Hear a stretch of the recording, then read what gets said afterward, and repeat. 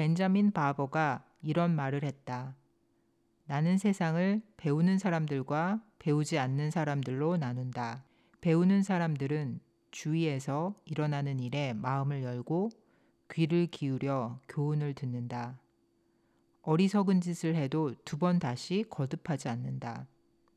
그리고 조금 효과가 있는 뭔가를 해내면 다음번에 그 일을 할 때는 더 열심히 더 잘한다. 그러니 사람들에게 던져야 할 질문은 성공한 사람이냐 실패한 사람이냐가 아니라 배우는 사람이냐 아니면 배우지 않는 사람이냐이다. My soul house.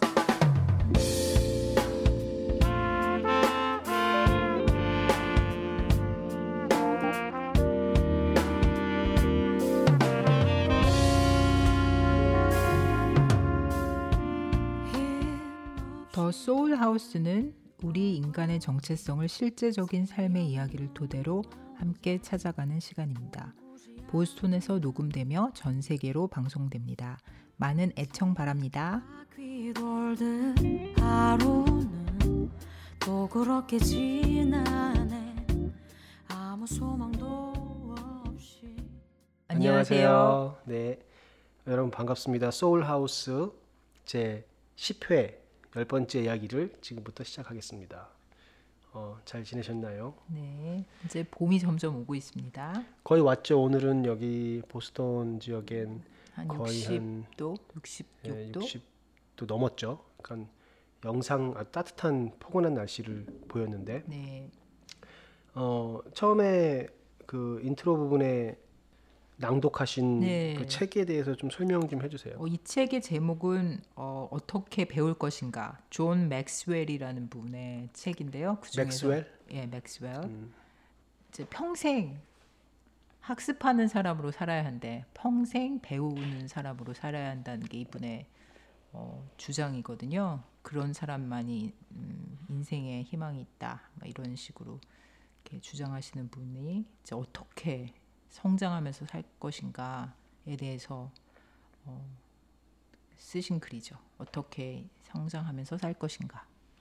그 엄청 중요한 얘기인 것 같은데 네. 저도 그 맥스웰 씨, 존 맥스웰 씨 박사님인가요? 의 말에 동의합니다. 왜냐하면 그 배움이 뭐 나이에 상관없이 자기 어떤 그런 환경과 상관없이 항상 배우고자 하는 의지 아니면 뭐 배우는 사람들은 좀 틀려요, 확실히. 그런가요? 왜냐하면 들으려고도 하고 자기 스스로가 부족함을 깨달아도 창피하지 않는 것 같아요. 왜냐하면 뭐 그럴 수 있다. 모르는 건 죄가 아니니까. 네, 그게 이제 고정형 사고방식과 성장형 사고방식이라고 해서 인생을 2가지 이제 성향으로 구분하는 그런 것도 있거든요. 고정형은 이미 이제 내 능력은 정해져 있고 그 능력 안에서만 산다고 생각해서 더 이상의 그 노력을 기울이지 않는 스타일. 그래서 막 천재는 달라. 천재를 내가 따라잡을 수 없어. 걔랑 나랑은 전혀 다른. 근데 성장형 마인드를 가진 사람은 나는 항상 성장할 수 있고 내 노력만큼 더 발전할 수 있다라는 믿음을 가지고 도전하는 스타일. 하지만 고정형은 도전을 할 수 없죠. 왜냐하면 자기 스스로가 자기 능력을 딱 제한시켜 버리기 때문에. 네.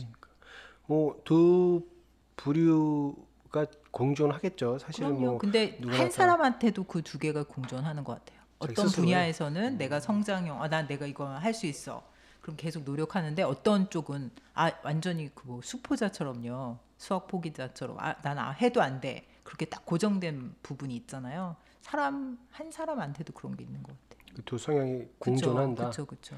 맞는 말이네요. 제 생각에는 저는 조금 더 이렇게 뭐 아마 음악을 하다 보니까 그 음악을 잘하는 태어나기를 음악을 잘하는 사람들이 있어요. 네. 그런 사람들은 어떻게 해도 뭐 우리들이 이렇게 넘볼 수 없는 수준, 뭐 어린 나이라든지 뭐 굉장히 짧은 순간에 할 수 있는 것들은 그런 사람이 있는 거고 대부분의 하는 사람들은 뭐 열심히 노력해서 자기 어느 정도 레벨에 올라가는 건데 그래도 음악은 그 음악적 기질이 있어야 되거든요. 그 그런 성향들이 있어야 시작할 수 있는 거지. 그쵸. 그 악기 뭐 10년 배워도 못하는 사람도 있어요. 헤일리처럼 10년 피아노를 쳐도 못 치는 사람이 있고. 바이엘에서 넘어가지 못했죠. 그렇죠. 네. 저는 조금만 해도 금방 배우는 그런 스타일이라 잘난 척. 아무튼 뭐 그런 게 있는데, 그래서 오늘 저희가 좀 하고자 하는 말은 이게 조금 먼저 이 얘기를 해야 될 것 같아요. 그러니까 우리가 배운다, 우리가 새로운 것들을 배워서 새롭게 나를 변화시킨다. 그거에 대한 의미가 어제 나보다 오늘은 새로운 나가 과연 될 수 있을까? 그리고 그것이 필요한가? 매일매일 새로운 사람으로 다시 태어나는 것이 얼마나 중요한가에 대해서 조금 우리가 예를 좀 들어서 얘기를 해보려고 하는데, 오늘은 뭐 여기서 교회 안 다니시는 청취자분들도 계시겠지만, 그 구약 성경의 그 이스라엘 민족의 어떤 역사들을 조금 보면, 그건 역사 얘기니까요. 역사 이야기니까 역사 이야기를 좀 보면 이스라엘의 역사. 그렇죠. 그 이스라엘의 역사를 우리 인생에 빗대어서 그 스테이지를 좀 나눠볼 수가 있을 것 같아요. 그런데 이게 되게 재밌는 이야기 될 수 있을 것 같아서 오늘은 그 이스라엘의 아주 간단한 역사 3번의 스테이지를 우리 인생 각 개인의 인생의 스테이지와 비교해서 나는 지금 어디고 그때 그 전 스테이지에 나는 어떤 모습이었고 우리는 어디를 향해 가고 있는가를 조금 얘기하면 좋을 것 같아요. 재밌을 것 같아요. 먼저 이스라엘의 3가지 그 역사적 스테이지를 좀 말씀해 주시죠. 이스라엘 민족. 우선은 그러니까 첫 번째는 애굽이라는 이집트의 애굽에서의 노예 생활. 그리고 모두 아실 거예요. 모세가 그 노예들을 데리고 그러니까 애굽을 탈출해서 광야에서 생활하게 되는데, 그 광야 생활 그게 한 40년 되는데, 애굽의 노예 생활은 400년 뭐 430년 의견이 틀린데 아무튼 그 정도 엄청 오래됐죠. 그리고 40년의 광야 생활. 그리고 나서 하나님이 가라하신 가나안 땅에 들어가는 가나안, 약속의 땅. 그러니까 그렇게 3부분으로 나누게 되는 거죠. 모세가 노예 생활을 하던 이스라엘 사람들의, 그러니까 이집트의 노예의 신분에서, 그러니까 이집트라면 그때 당시에 굉장히 바벨론, 그러니까 굉장히 바벨론이 아니라 완전히 부흥한 국가. 그러니까, 지금 같으면 막 미국이지. 미국. 그러니까 미국. 지금에서는 최강국. 근데 저희가 그 성경 전문가가 아니기 때문에 저희가 하는 말들 중에 약간 좀 우리 따져봐야 되는 게 있지만, 너무 소담이가 너무 이 언니들 뭐 하는 거야? 너무 저기 신학적으로 파면 제가 더 안 될 수 있는데, 일단 다시 설명드리면 이집트에서의 노예 생활. 이집트는 그때 당시에 가장 권력이 센 국가. 그리고 이집트에서 이제 모세라는 지도자가 그 이스라엘 사람들을 데리고 광야로 나와서 하나님의 약속의 땅에 들어가게 하기 위해서 과정.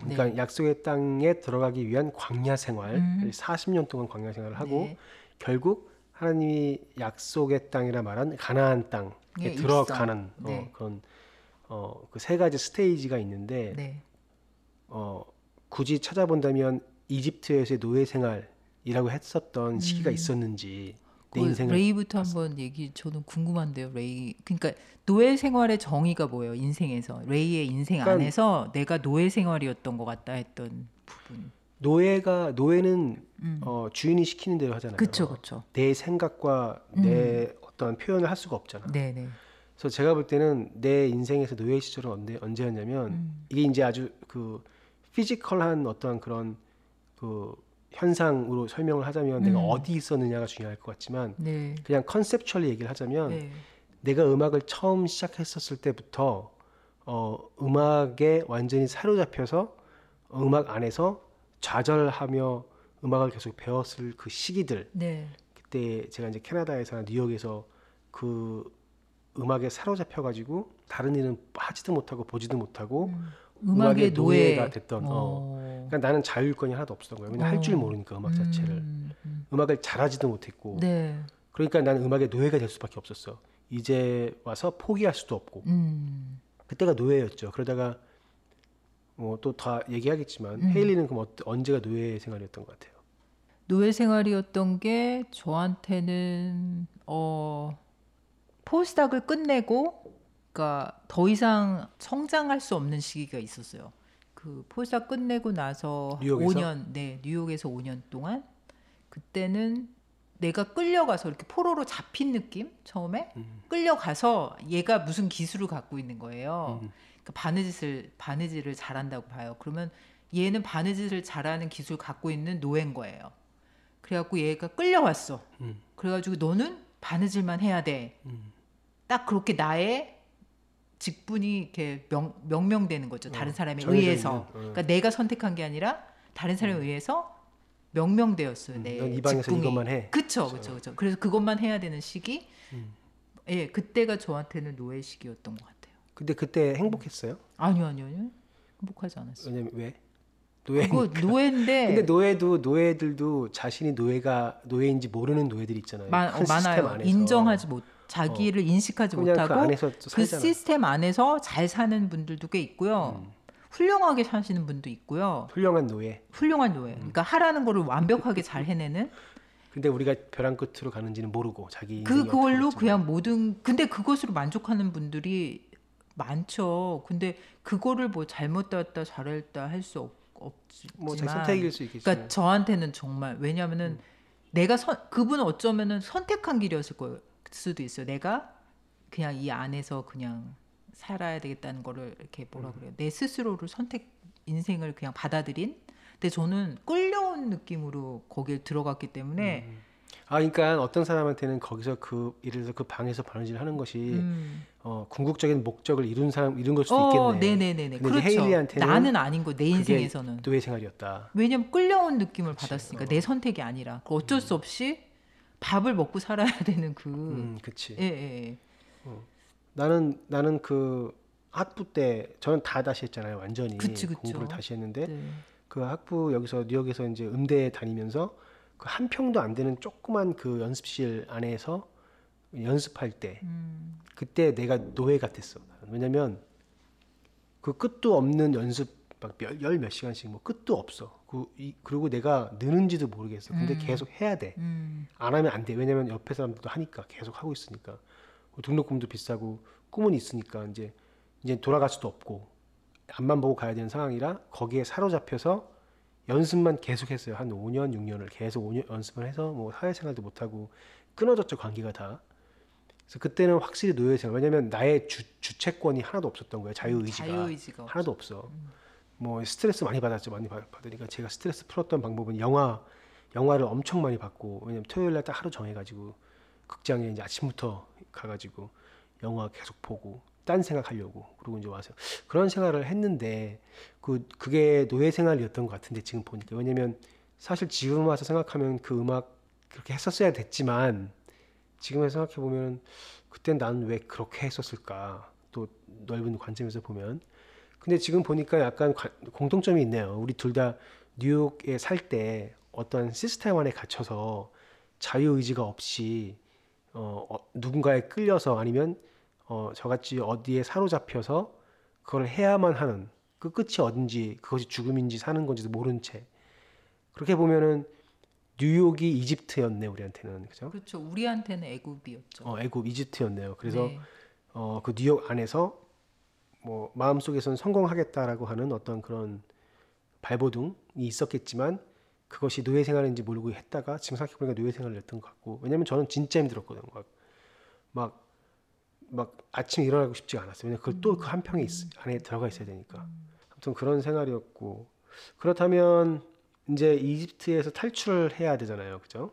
언제가 내가 탈출해야겠다. 그 모세를 만났었을 때가 언제예요? 그러니까 거기는 이제 이스라엘 사람들은 모세의 지도자를 만났잖아요. 그래서 모세가 가자, 나갑시다, 같이 나를 따라 갑시다. 그래서 하나님이 약속하신 가나안 땅으로 갑시다라고 누군가 끌어내잖아. 날 해방시키잖아.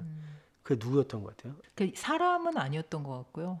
나도 거기에서 나올 수 있다라는 그러니까 발버둥을 치기 시작하는 그러니까 노예라는 걸 인식은 하고 있었고 노예에서 내가 해방될 수 있다라는 가능성을 발견하고 막 몸부림을 쳤죠. 그때. 몸부림 해방을 위해서. 네, 해방을 위해서 예, 탈출을 시도했죠. 저는. 그러니까 탈출이 뭐냐 뭐라 그래야 되죠? 탈출? 탈옥. 탈옥. 네, 탈옥을 시도한 거죠. 저는. 그러니까 누군가가 예를 들어서 이렇게 리더가 나타나가지고 가자. 그게 아니라 네. 스스로 이제 그걸 깨닫고 내가 여기선 더 이상 안 되겠으니 탈옥을 계획하자. 네. 탈옥을 계획을 한 거네. 그렇죠. 어떤 식으로 계획을 한 거예요? 탈옥을? 그러니까 탈옥이라는 것은 이제 그 잡을 놔도 내 스스로 그만둘 수 있다.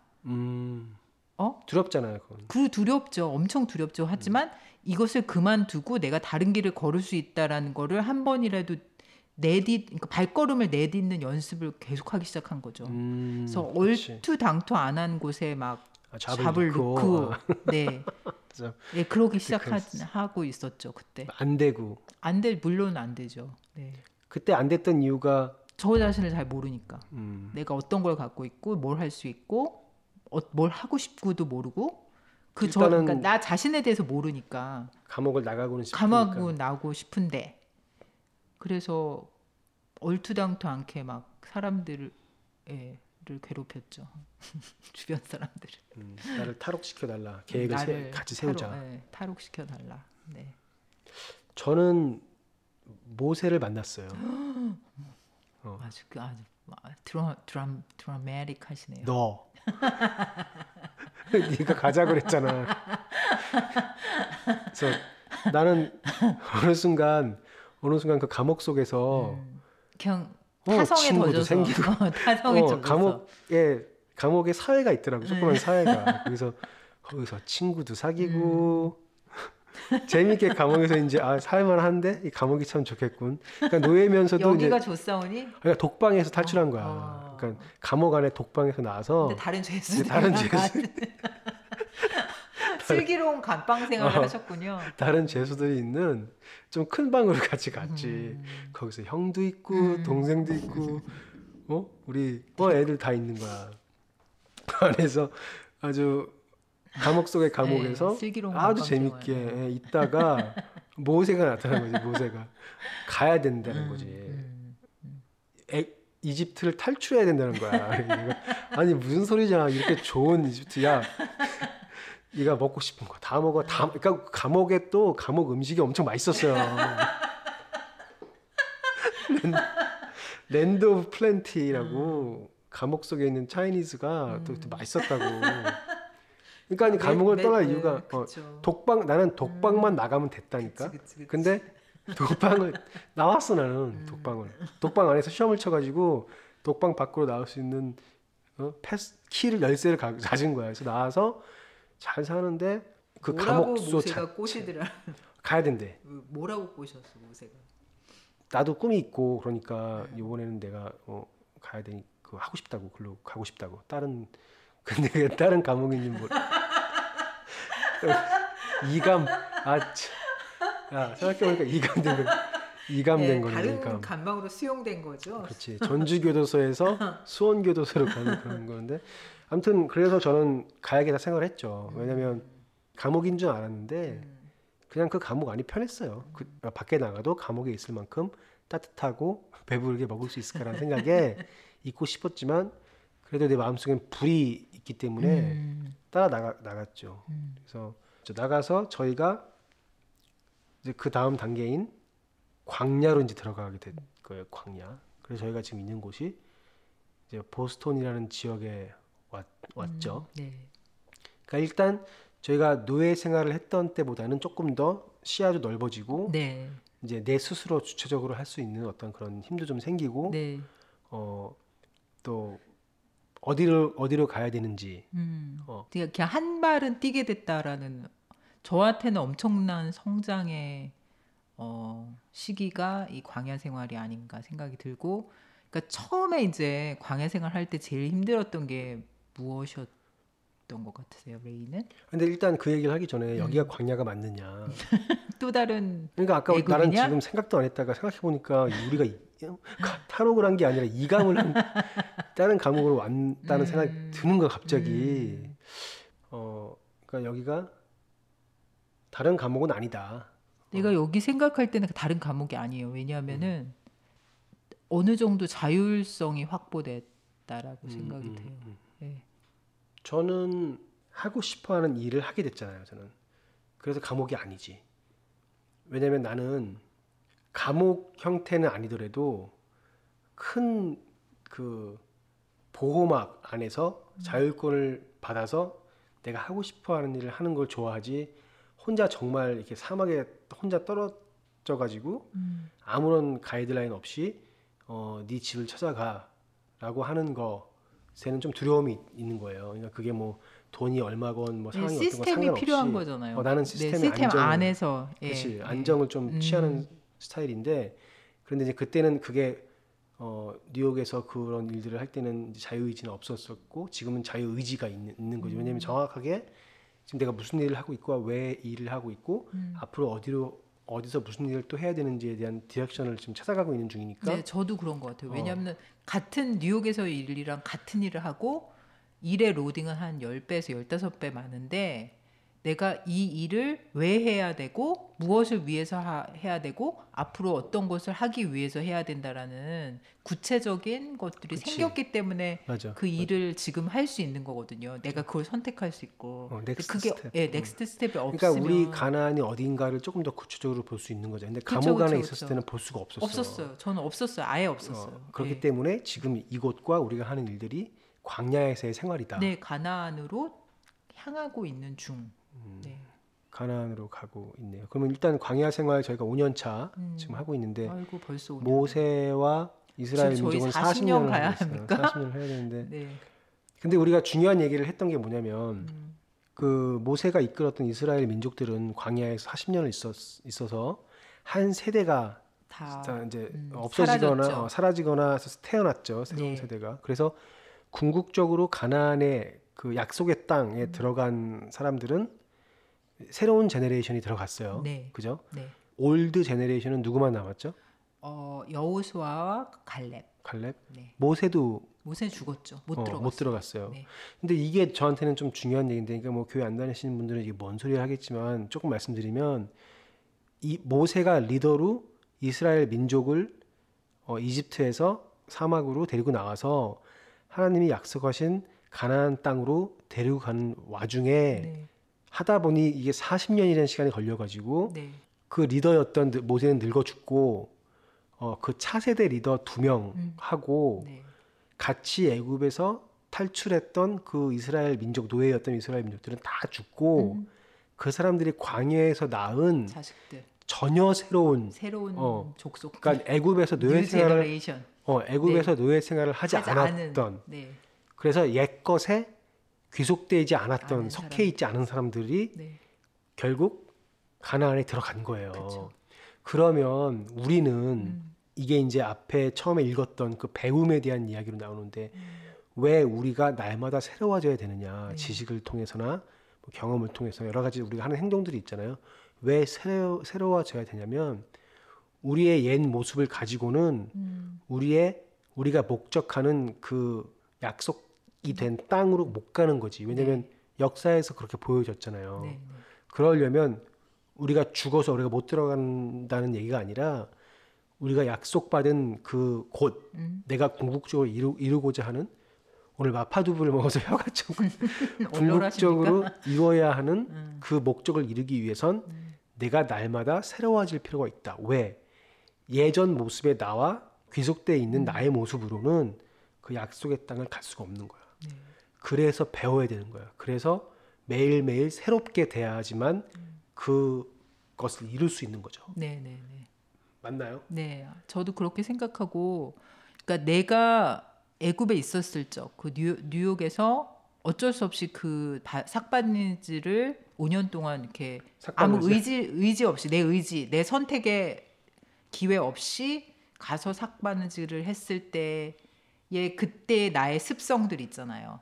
나의 뭐라 그래야 되죠? 생각들, 사고, 나의 가치관, 그 모든 것들이 바뀌어야지 된다는. 그렇지. 네, 바뀌어야 된다. 그러니까 내가 새로운 나로 태어나려면 그럼 어떻게 해야 되느냐. 네네네. 결국 나 스스로를 개발하고 과거의 나보다 조금 더 발전된 내일의 나를 위해서 스스로 노력해야 된다는 거예요. 그 과정이 없인 나는 내가 이루고자 하는 것들을 이룰 수 없을 수도 있다. 네.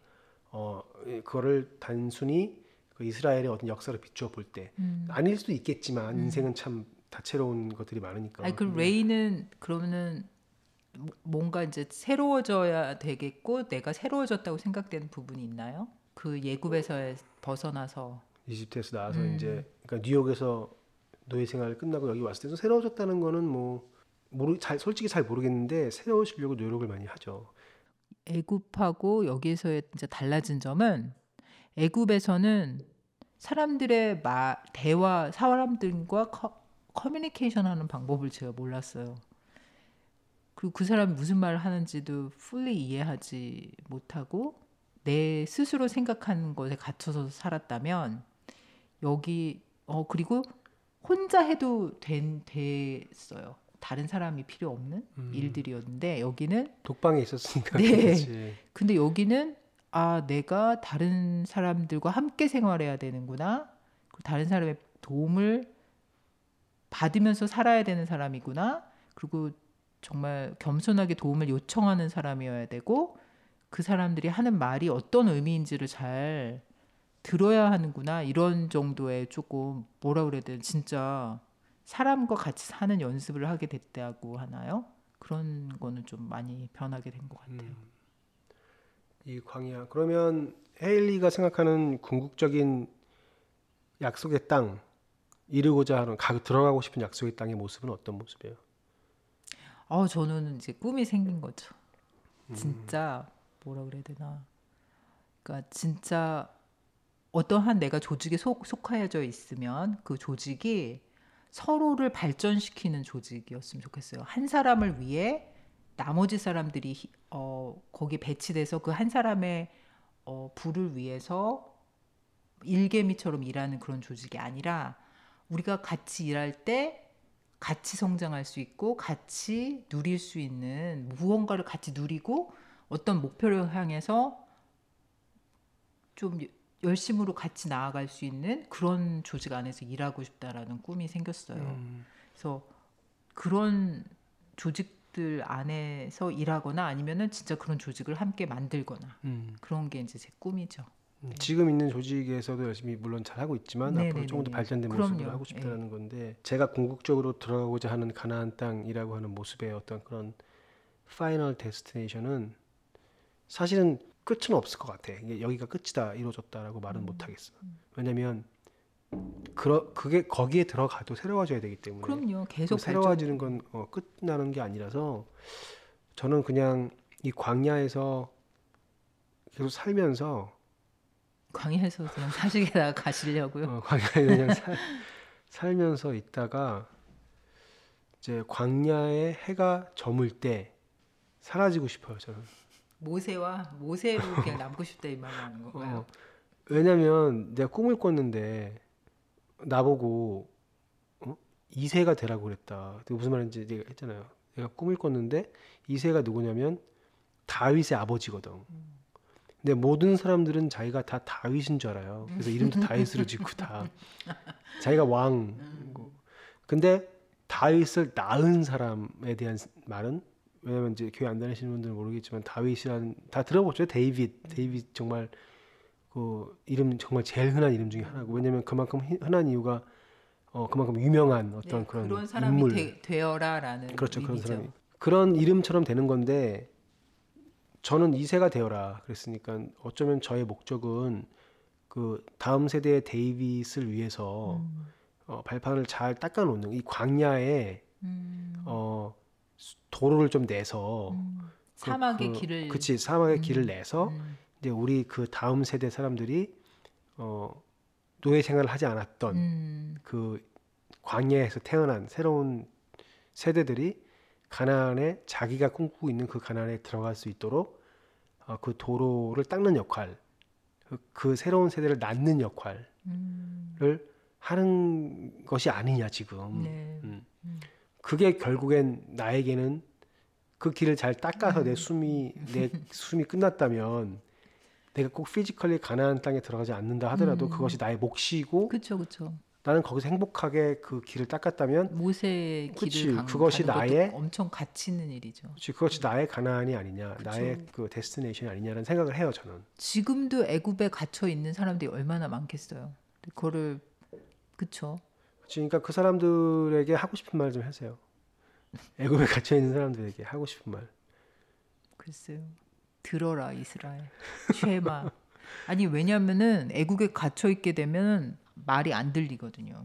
그러니까 그게 문제인 거야. 나도 말이 안 들려요. 독방에서 연습할 땐 말이 안 들렸어. 쉐마 이스라엘. 근데 생각해 보니까 많은 사람들이 저한테 얘기를 했었어요. 그쵸. 너 나와야 된다. 그러니까 지금 우리가 얘기해도 못 듣겠지만 이감이 되던 재수감이 되던 탈옥을 하던 새롭게 태어나십시오. 궁극적으로 당신들이 원하시는 꽃길만 걷는 그런 소울하우스 청취자분들이 되시기 바랍니다. 네, 오늘은 여기까지 저희가 하도록 하겠습니다. 감사합니다. 네, 또 뵐게요. 네.